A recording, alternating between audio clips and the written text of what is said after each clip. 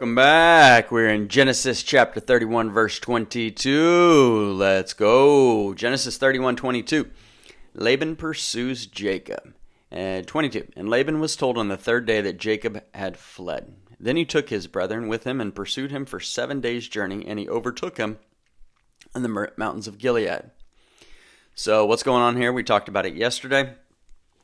Jacob had had enough with Laban, his father-in-law, also his uncle, also his employer, and Laban had just been screwing him over for 20 years. So Jacob was like, I'm out. I'm done. I've amassed my wealth. I got my camels, my donkeys, my servants, my wives, my children. I'm getting out of here. But I can't tell Laban because Laban would connive me and con me into doing something else, and I wouldn't be able to say no out of respect. So I'm just going to roll out. We're out. So here he is. He's got a lot moving with him, right? He's got herds and everything, so he's not traveling that quickly. And Laban finds out 3 days later. Laban's like, let's go get him, boys.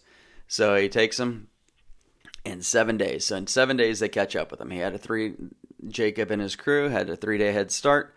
So it took him about 7 days total to catch up to him. And then they catch up to him.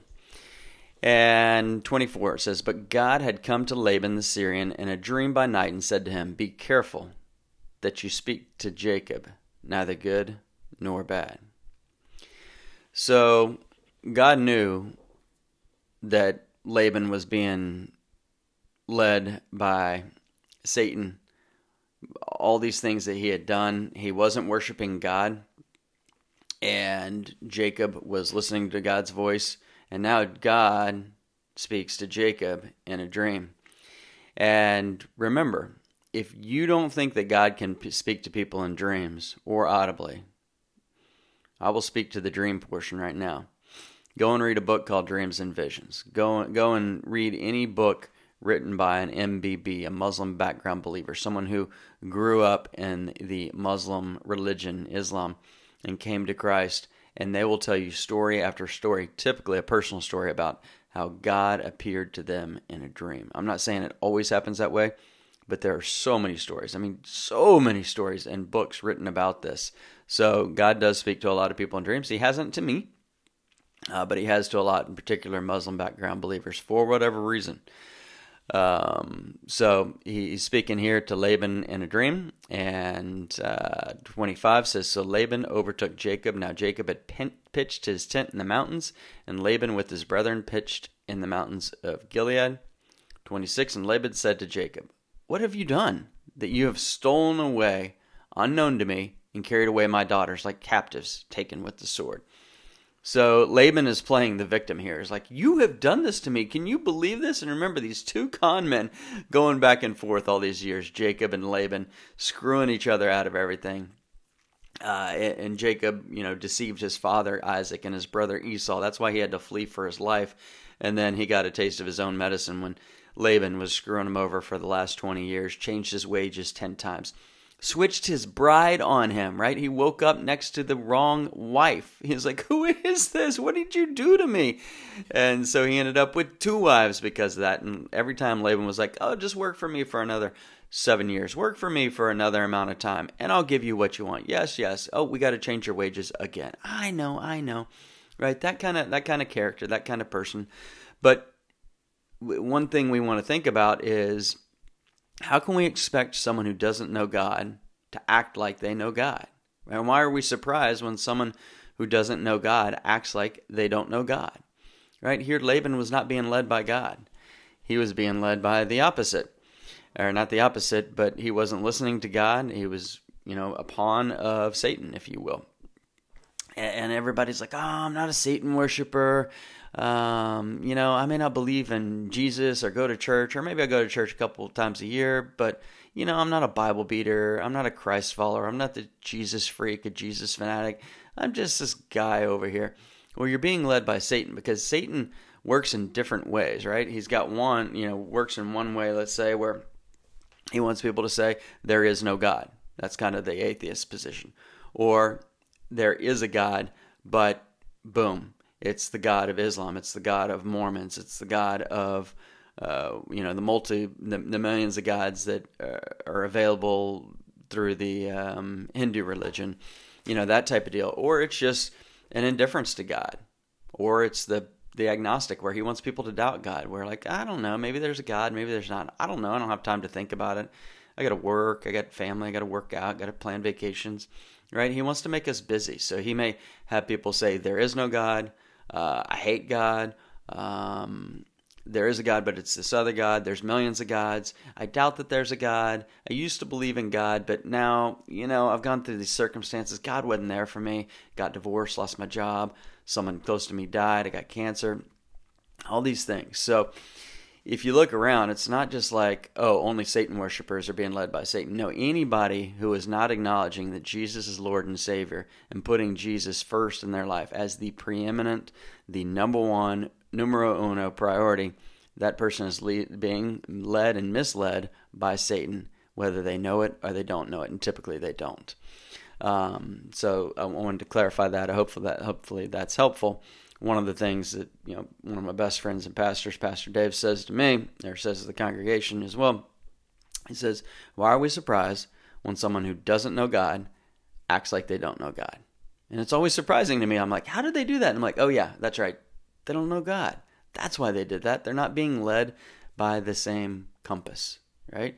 They could. God put eternity in all of our hearts. There's a God-sized hole in each of our hearts, and it can only be filled by God. Nothing else can fill that. And that's why you'll see so many people who make it big, rich, put their names on buildings, have generational wealth, and they're unhappy. They'll be in movies and Hollywood and have fame and fortune and all this stuff, and they're unhappy. How do we know unhappiness? We see divorce after divorce. We see drug addictions, alcohol addictions, suicides, levels of depression, etc. So it's because they're missing something, and that something is the God filling their lives, living in them, because the Holy Spirit wants to indwell us. All right. So we go on here, and Laban's playing this victim. He's like, what have you done to me? You've taken my daughters. Jacob's probably thinking to himself, well, your daughters are also my wives, and it's time for us to do our own thing. So here we go in 27. Why did you flee away secretly and steal away from me and not tell me? For I might have sent you away with joy and songs, with timbrel and harp. Really? Do you think Jacob trusts Laban at all at this point? He did the old switcheroo on the wife. He changed his wages 10 times. He undermined him, connived him every chance he got. There's no way that Jacob has any, in my opinion, I don't think he has any trust for Laban. I don't think he has any respect probably left for Laban after how he's been screwing. And here Laban's like, dude, if you'd have just told me, my son-in-law, my nephew, my employee, I would have taken care of you. I've given you everything you wanted. No. 28. And you did not allow me to kiss my sons and my daughters. Now you have done foolishly in so doing. It is in my power to do you harm. But the God of your father spoke to me last night, saying, be careful that you speak to Jacob, neither good nor bad. And now you have surely gone, because you greatly long for your father's house. But why did you steal my gods? So Laban catches up to him. He's like, I had a dream. Your God, actually the God of your father, right? He's talking about the God of Isaac and Abraham, appeared to me in a dream and spoke to me. So I heard this. So he's kind of acknowledging, okay, your God is real because he spoke to me. So it's a really interesting dynamic we have going on here. And he's like, all right, so I won't do you harm, but you took my daughters, and now you've taken my gods, right? Do you see this? He says, why did you steal my gods? Little g, not big G. There's only one big G God, and that's God. And he's the Trinity. He's got God the Father, God the Son, God the Spirit, the Holy Spirit, Holy Ghost, however you want to term him. It's three persons and one Godhead, right? One God only. And here he's saying, steal my gods. So they had these trinkets. We talked about it yesterday, that they would keep around their house, like on a shelf. And this is their, like, little god. They'd worship it. They'd idolize it. And whoever got it was kind of like getting, the inheritance and a wealth. It was like, you're going to get this. And you're going to kind of control and get wealth and all this stuff. And he's saying, you took these.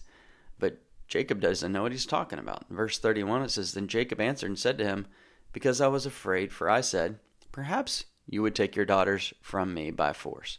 With whomever you find your gods, do not let him live.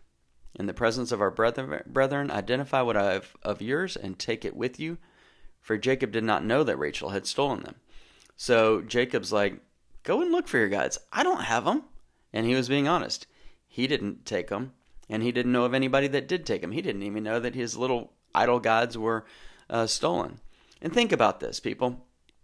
If your God can be stolen, is it a God? If your God can be broken, hidden, stolen, is that a God? And there are literally people around the world who worship figurines of something. They may be able to fit in their palm. They may be the size of a human, or they may be statuesque and 10 feet, 50 feet, 100 feet tall, and they worship these things. Don't worship something that can be broken, stolen, ruined, that was made by people's hands. Worship the one true God. So we'll talk a little bit more about this and pick up probably here in 31, 32 tomorrow. Lord, help us not to worship anything other than you. Help us to understand that if we are not following you and chasing after you, Jesus, then we are being led by Satan. Truly. Satan wants us to hate you. He wants to say you don't exist. He wants us to say to ignore you. He wants us to doubt you, or just say we're too busy. Or the big one, for someone to say, I thought God was real, but he didn't show up when I needed him. Lord, help us to understand that all things work together for good to those who love you. Help us to understand what the evil intends for good, you mean for good. And help us to understand that we should count it all joy when we go through various trials, and we will. Give us the strength, this perseverance, and help us to keep our eyes on you today, Lord. Amen.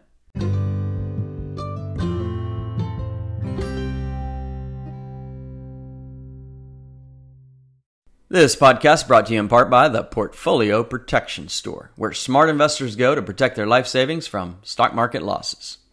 Visit our website to register for our webinar, theportfolioprotectionstore.com. The webinar is about portfolio protection and safe money ideas for ages 50 plus. Visit theportfolioprotectionstore.com. Located in Austin, Texas, license number 2887886.